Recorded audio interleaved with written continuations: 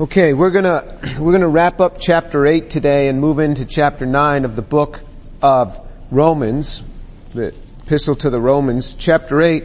And last week in chapter 8 we spoke about this whole idea of election. And in verse 29, for those whom he foreknew, he also predestined to become conformed to the image of his Son, so that he would be the firstborn among many brethren. And these whom he predestined, he also called. And these whom he called, he also justified. And these whom he justified, he also glorified. Chapter 9 picks up a lot on that, but let me just mention a couple of other things from chapter 9 that we didn't touch on in as much detail, and from chapter 8. So this portion that I just read is sort of a lead-in to chapter 9, but then there's this other portion in chapter 8 that I want to touch on a little bit more. That's in verse 35. Chapter 8 verse 35. Chapter 8 verse 35. Who will separate us from the love of Christ? Will tribulation or distress or persecution or famine or nakedness or peril or sword? Just as it is written, for your sake we are being put to death all day long. We are considered as sheep to be slaughtered. But in all these things we overwhelmingly conquer through him who loved us. So he's saying that nothing can separate us from the love of Christ. Everything good is embodied in Christ. Everything good that which God comes to us, it comes to us in Christ. It says nothing's going to separate us, and it tells us in verse 36 that there's going to be suffering. And it says, for your sake, we are being put to death all day long. We are considered as sheep to be slaughtered. And I think of the church. The church, probably some of the most persecuted places in the world are for the gospel is the nation right now of Iran. And it's saying that the church is growing faster in Iran than any other place. Isn't that amazing? You have a place where the church is being so persecuted and the underground church is just utterly exploding. And there's something that happens when there's a persecution going on. It actually feeds the gospel. Because it says, but in all these things we overwhelmingly conquer. And then you think of the church in China. The Chinese church is being persecuted more and more, and it's again one of the fastest growing churches is in communist China. Is one of the fastest growing churches. And so you see that when there's this opposition, the church grows, the church abounds. We are not silenced. We're not silenced at all. And you think, how are we going to prevail in the Islamic world? Well, look at Iran. It's very much because God is doing it. The work is done by God. We go in there and we labor, but the success all comes from Him. It all comes from Him. We overwhelmingly conquer. And then he goes on, he says in verse 38, for I am convinced, he says, I'm convinced that neither death, nor life, nor angels, nor principalities, nor things present, nor things to come, nor powers, nor height, nor depth, nor any other created thing will be able to separate us from the love of God, which is in Christ Jesus our Lord. The love of God comes to us in Christ Jesus our Lord. The love of God is coming in Christ Jesus. Everything good comes through Jesus. This is why I say you can't love Jesus enough. He is just magnificent. Everything. He is the focal point of everything. It comes in Christ Jesus. But all of this love comes to us. So he is saying we are surrounded with this love. Now we move into chapter 9. Romans chapter 9. And before I read Romans chapter 9, I want to read a few verses, and they're up here on the board. But I want to read those. We've read these before in the class, but I want to read those, and starting with Isaiah chapter 55 verse 8. Isaiah chapter 55 verse 8. God says, for my thoughts are not your thoughts, nor are your ways my ways, declares the Lord. So, if we are thinking that God should be a certain way, it doesn't necessarily mean that He is that way. His thoughts are different than our thoughts. It's not that they're they need not necessarily be opposite our thoughts, but they're different. His thoughts are not our thoughts, and our ways are not His ways. He says, nor are your ways my ways. So if we think, well, God should do it this way, God says, well, no, not necessarily. Because He's God. Who does He think He is? God? Yeah, that's right. He's God. He is in charge of this thing. He does this. And so His thoughts are different than our thoughts. So as we read through this chapter 9, I want you to be aware of this. Because chapter 9, 10, and 11 are skipped by many commentators. They'll teach the book of Romans, and they'll teach chapters 1 through 8, and then they'll say chapters 9, 10, and 11 are parenthetical, and they'll skip it, and they'll go on to chapter 12 through 16. And some commentators do that, and the rationale for that is that you have this theology in chapters 1 through 8, and then you have the application of the theology in chapter 12 onward. It's how do you live this theology out? And that's exactly what he does, for example, in the book of Ephesians. He teaches chapters 1 through 3 on theology, and chapters 4 through 6 of the book of Ephesians are the application of it. But here in the book of Romans, this is really not parenthetical. This is a key to what he wants to get across. And so I want to look also at a few other verses here. So in Ephesians 2, 8 and 9 it says, "For by grace you have been saved through faith, and that not of yourselves, it is a gift of God, not as a result of works, so that no one would boast." So he says, "For by grace you have been saved through faith, and that not of yourselves." The faith is not of yourself. God is the one who gives faith. He's the one who gives it. So our faith is from God. Let's look at another verse. Philippians chapter 2, verse 13. "For it is God who is at work in you, both to will and to work for His good pleasure." God is the one who's at work in you to conform your will, both to will and to work for His good pleasure. He's taking our will and molding it into a way that's good according to His good pleasure. So He can take our will. You think, no, this is my will. God says, oh really? You think I can't, I can create the universe, but you think I can't take your little will and conform it? God can absolutely do this. He takes our will and He conforms it into His will. And He has special ways of doing it, like causing us to totally break down. And we're like, oh, I'm not quite what I thought I was.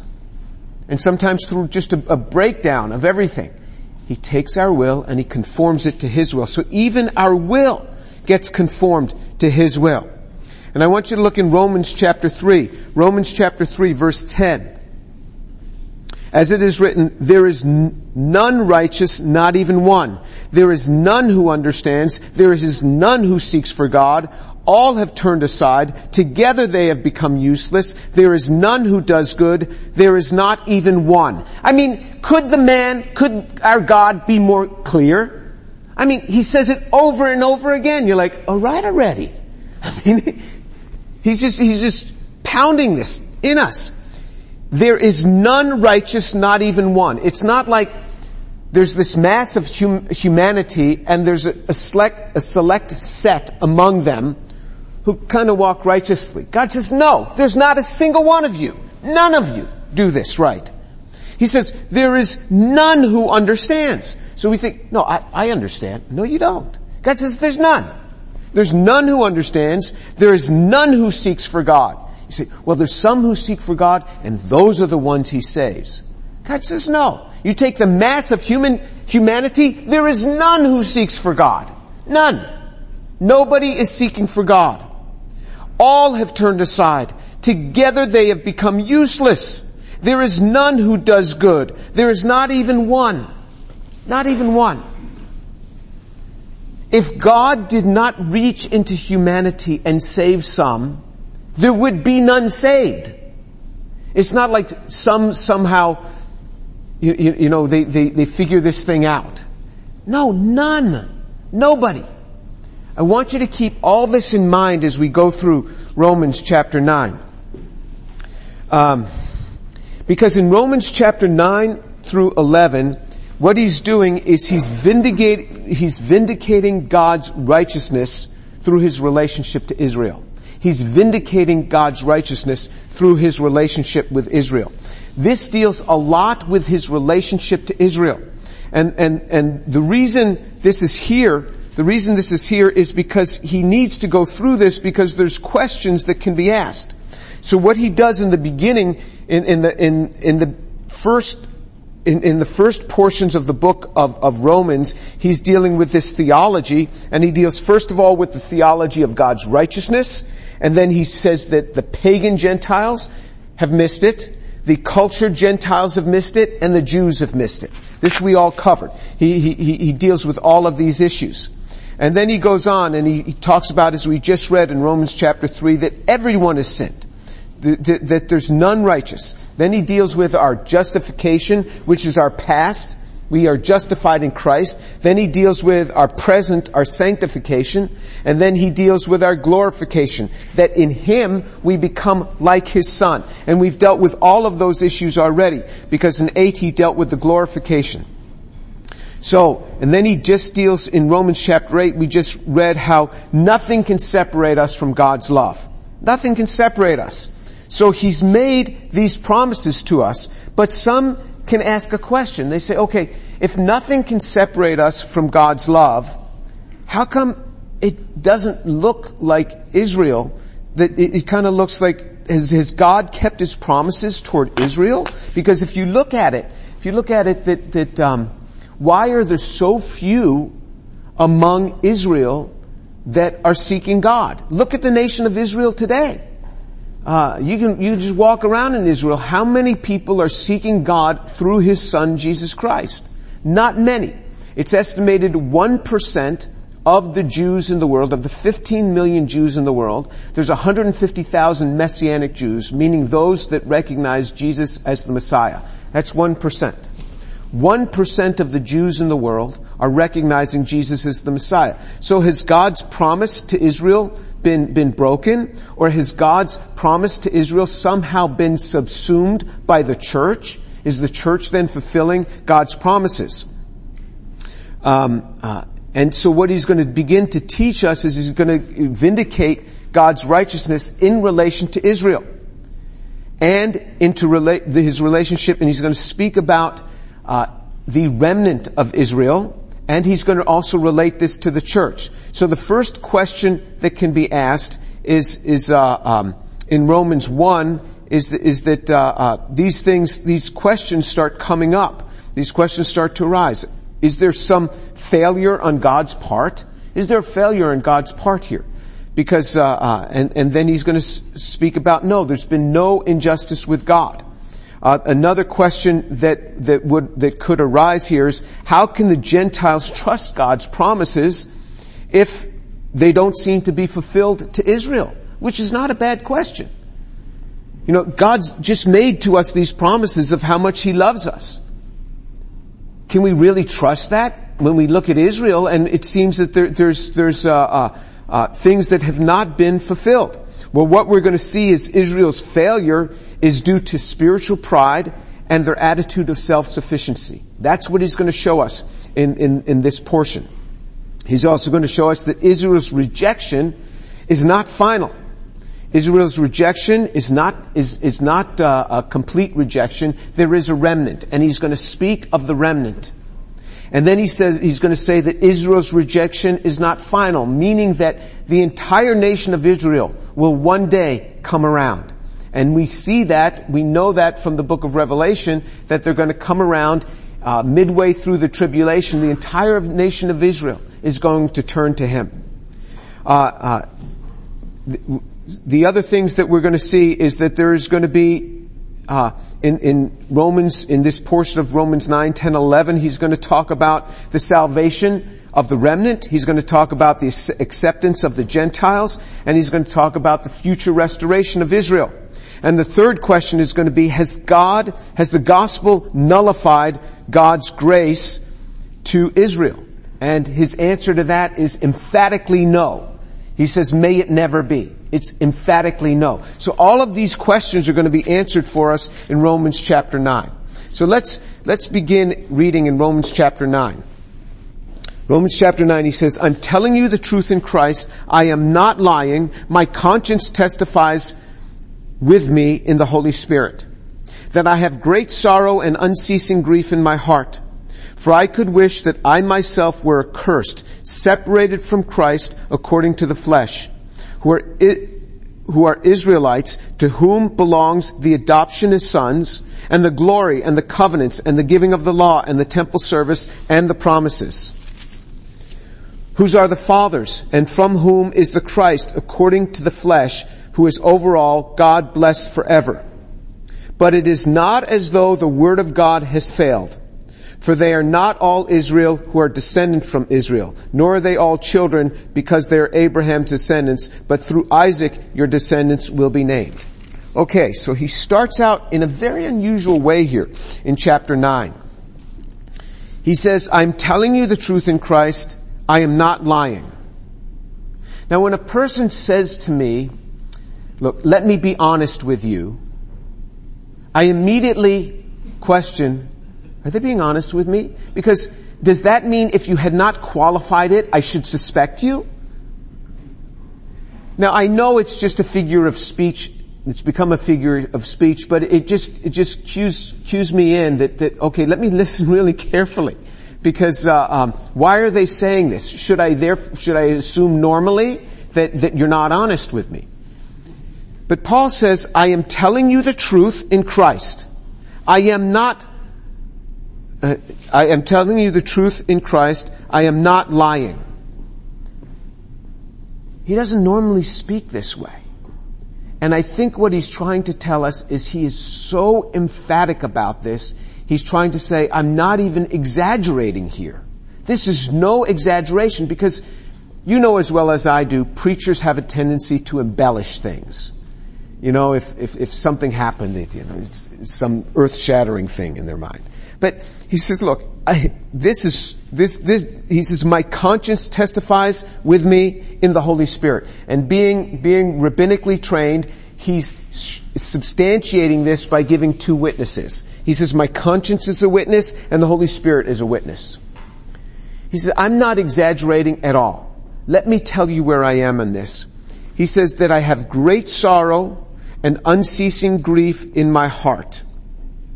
So he has this tremendous sorrow and unceasing grief. That word grief actually means pain.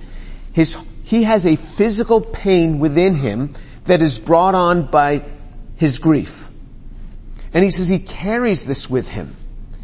Now why would he be doing this? And I'll tell you one thing as I've meditated on this, is that sometimes when people speak of God's election, that God chooses people apart from works, utterly apart from works, they think, well, this person's really mean. They don't feel what I feel. How could they suggest such a thing? That God would select one and not another. And sometimes you have to look at it because sometimes these same people will well acknowledge that God has selected the nation of Israel, and all through the Old Testament he did something with a particular nation that he did not do with other nations. And if election be a crime, if it's wrong to choose one person rather than another, then to choose one nation over other nations would be a bigger wrong, to select out one nation. And some people think that if you should say that God chooses people apart from works, that's somehow really mean.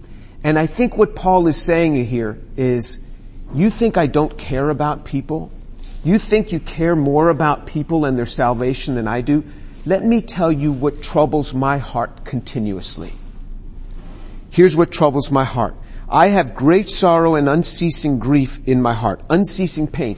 That pain never leaves me. I'm not exaggerating here, guys. This is what he's saying. I have a physical pain inside me that I always feel a wrenching inside me because of this. He says, for I wish I could wish that I myself were accursed, separated from Christ for the sake of my brethren, my kinsmen according to the flesh who are Israelites. Paul is saying, I love the Jewish people so much. And this is why when you see Christians say that they don't care much for the Jewish people, you gotta look at Paul and say, well, look at Paul. Paul didn't say that I would give up my salvation for the Gentiles. He said, I wish that I could give up my salvation. He says that I would be accursed. That's anathema. Or the Jewish term is harem. Harem means this total separation from God. God's judgment reigning upon the person. This word harem. So, sometimes I've been accused of this by my Jewish brethren. And, they will suggest that I am harem. But, Paul says that I would take this accursed, I would take this anathema, this harem upon myself. If I could, I would take it upon myself. If I could see my nation saved. Now, how many people would say, I would rot in hell forever for the sake of other people? How many people would do that? Now, a parent might say that for their child, because a parent's love is just crazy big love. But not for a whole nation of people, many of whom are strangers. Nor does Paul even say this about the Gentiles. Paul says this of his own nation. He says, I would give up my salvation if I could. It can't happen, but if I could, I would. I wish that I could. You question the love that this man that is about to teach us election has for people? It's much greater than the love most of us have for the unsaved. This man's love for the unsaved is enormous. He says, I have this pain. And he says, and this is for the sake of my brethren. Generally, when we read Paul saying brethren, he means brothers in Christ, brothers and sisters in Christ. So what does he do here? He disambiguates, as Wikipedia uses this term. We have this disambiguation. Here he's saying, when he speaks of brethren, he says, my kinsmen according to the flesh. Meaning that those whom I'm related to. And then to be more clear, to have a further disambiguation, he says, who are Israelites. He says, I am talking about my Jewish brethren. I would give up my salvation for them. That's how intense it is. This heart that he has for the lost is something that we should strive to have. So a few years ago, 5 years ago, I started getting really concerned about where I've come in evangelism. I have always had a heart for evangelism, and people will say, oh well, that's because you have the gift of evangelism, and somehow use that as an excuse so that they don't have to have that same burning passion. I don't have the gift of evangelism. I never have had the gift of evangelism. I have a burning desire to see people saved. And you say, well, what makes you think you don't have it? Because if I look over my life, I've had very few people saved other than in the last 5 years. So it used to be I would get maybe 2 or 3 people to get saved every year. You say, well, that's a lot. That's not a lot if you're an evangelist. People who are evangelists, like Bill Bright, who started Campus Crusade, I'm telling you that man could have a conversation with a person for 5 minutes in an elevator and the person is on their knees getting saved. That man had the gift for evangelism. There are people who have the gift and it is utterly extreme. I always had a burning passion to see people saved because I love Jesus so much that I want others to experience this love. So I started to study because I was just distraught. About 5 years ago, I started to say, okay, how did great evangelists pull this off? How did they do this? And I started reading the biographies of great evangelists and their books, their biographies, their autobiographies, and the things they wrote about evangelizing. And the two people that I finally keyed in on that were helping me the most were Charles Spurgeon and George Whitefield. George Whitefield was from England, and he had been a student at Oxford, same generation, same Bible study as John Wesley. I mean, this was probably quite a Bible study as college students. And he was responsible for the great revival in England. Then he traveled to what we call the United States now, and this was in the mid-1700s that he traveled to the Americas. And he was responsible for the great revival, the great awakening that took place in the Americas. It is said that George Whitefield's face was better known in the Americas than was George Washington's face. So well known, and he went up and down the East Coast. That's where civilization was at that time. And he went up and down the East Coast witnessing. He traveled back and forth between England and the Americas 8 times. 8 times. So he went back and forth 8 times. So what I'm saying is he visited the Americas, I think, well, maybe it was 7 times, because he visited the Americas 13 times. And he died in the Americas. So he would go back and forth. The man was amazing. He would preach, and it said people could hear him for miles. Benjamin Franklin is noted that he didn't believe it. So what he did is he paced around the outer circumference. And he said, this man can be heard for miles. So he had this booming voice. He preached, and it says that he would weep when he preached. And people say, you question me why I weep when I preach, because you won't weep for your own souls, so I am weeping for you. The man was utterly driven to see people saved. You look at Charles Spurgeon, he would not let it go by without seeing people saved.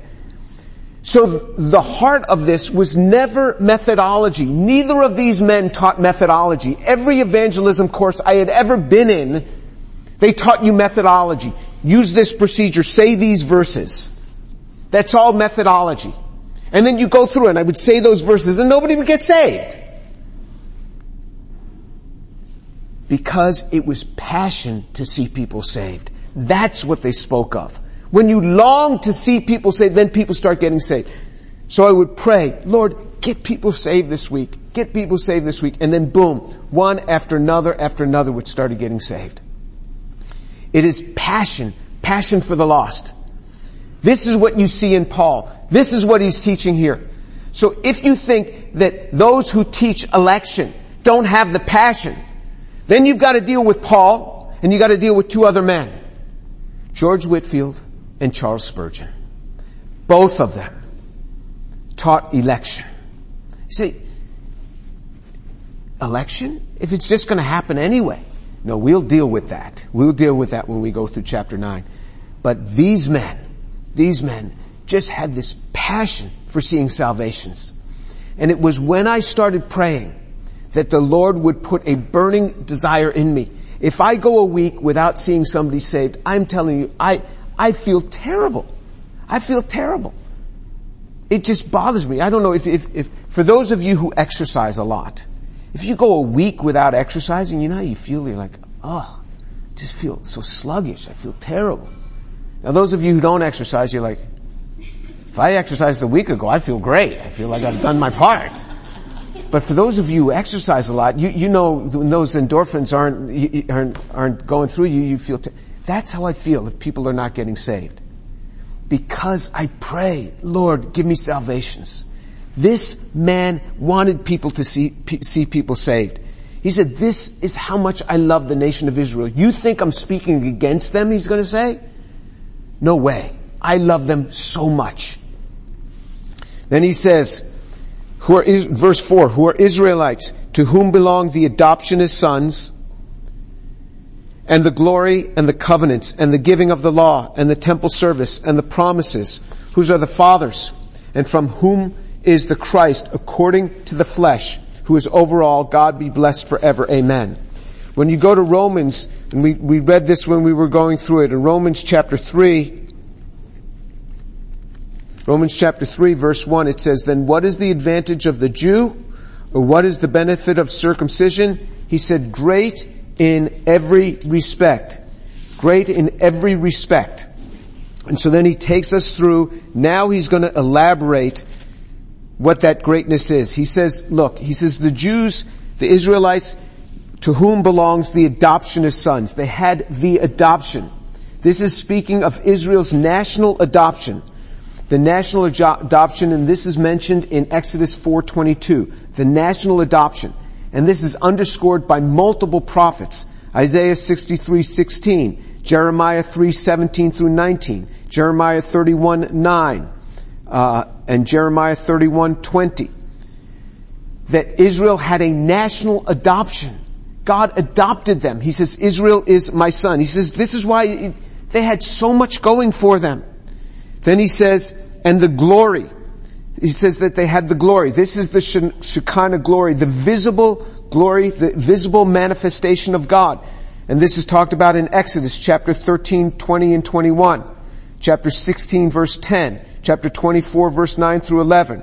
Chapter 15, and then chapter 24 verse 15 through 18. And chapter 40 verse 34 through 38. All the Shekinah glory revealing of God to the Israelites.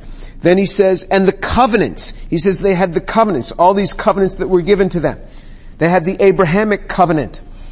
They had the covenant of the land, or sometimes called the Palestinian covenant, that the promise of the land. They had the Davidic covenant to David, that through your offspring the Messiah would come.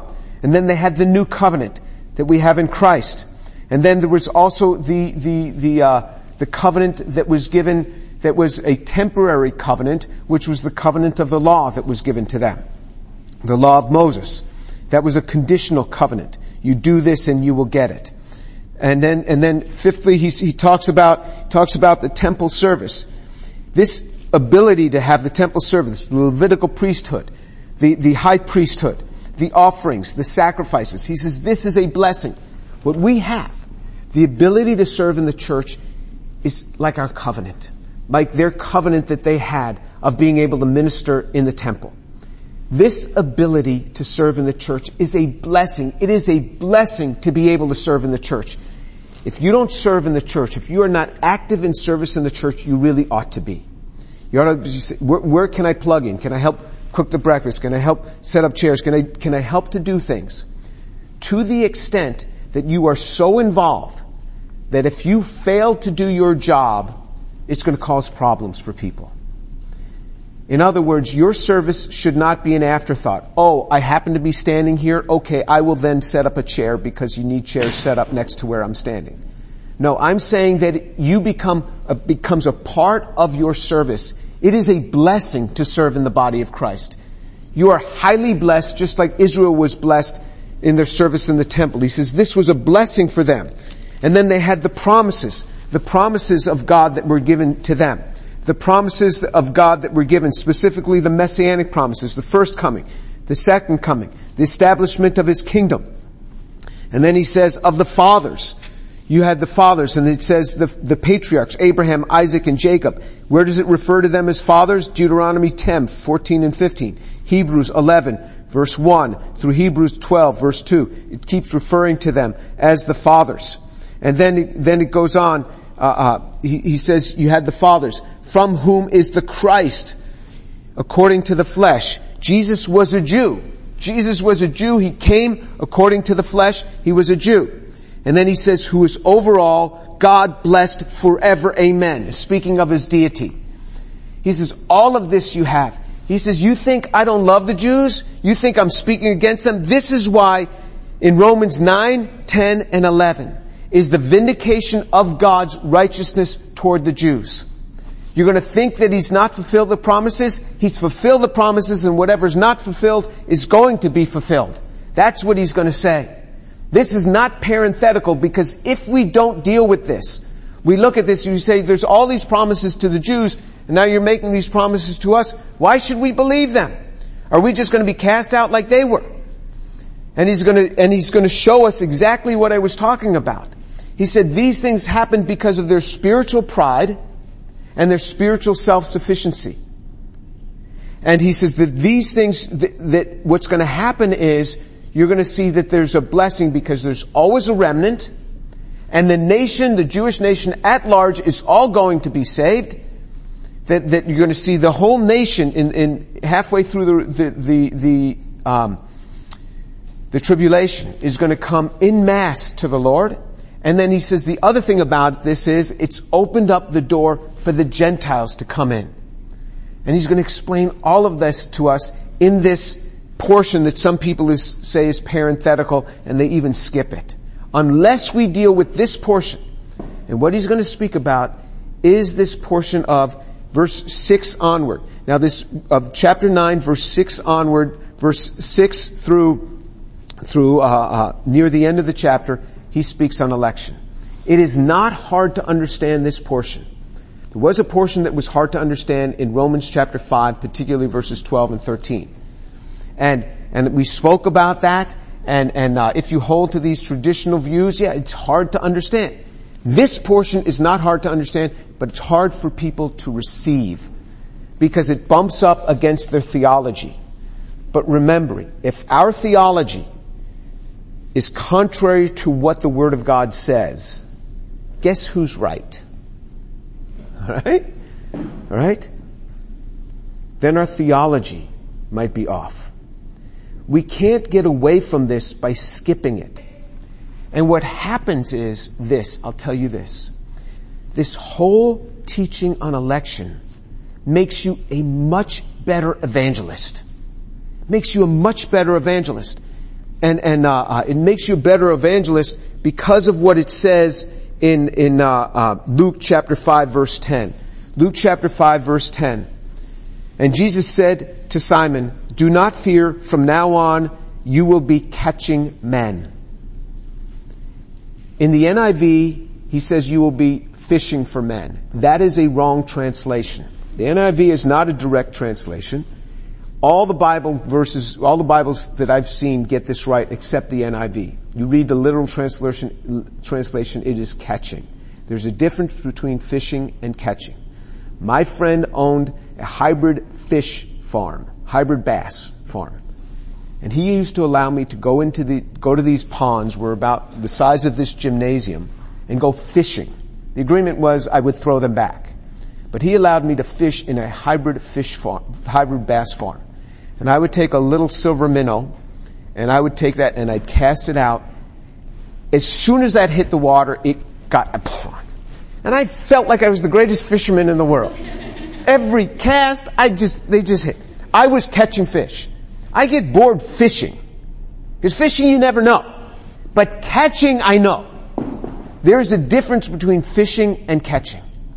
Jesus said, you're going to be catching men. You're going to be catching them now. This will make you a better able to catch people. This whole doctrine of election, because there are people out there that God has selected that will be saved. They will be saved. I'm just going to go out and catch them. I'm just going to go reel them in. Just reel them in. It is very different. And you look at some of the greatest evangelists ever who had the most converts. I mean, George Whitefield is probably, they talk about this, other than Paul, because of the written word. George Whitefield, of the people that came to the Lord, I mean, en masse, people came to the Lord through George Whitefield. Charles Spurgeon was said to have addressed 10 million people through speaking and through his written text. In his lifetime. So this changes you. This really changes. So be open to chapter 9. Remember, this is hard for people to receive. It's not hard to understand. Let's pray. Father, I thank you so much for your word. And I pray, Lord, that through this, you would raise up more evangelists that understand what it is to catch versus fish. That understand what it is to realize that there are so many fish out there that are to be caught. Lord, I pray your blessing upon these young people, that they would love the Word of God, that they would honor it, that they would see Jesus and his power bearing forth. Father, make us open to the Word of God, I pray. And Lord, I pray for the unsaved, that you would get them saved, that even this day we would see people saved. Lord, I offer this up to you for the glory of Jesus and in his name. Amen. And if you would like a private Zoom session with me because you do not yet believe that Jesus is risen from the dead, and you want to hear my story about how I came to the Lord, just send me an email to tour@rice.edu. We'll get together, tour@rice.edu, and I will share with you. Okay? We'll get together and I'll do that. We can do it by Zoom or in person.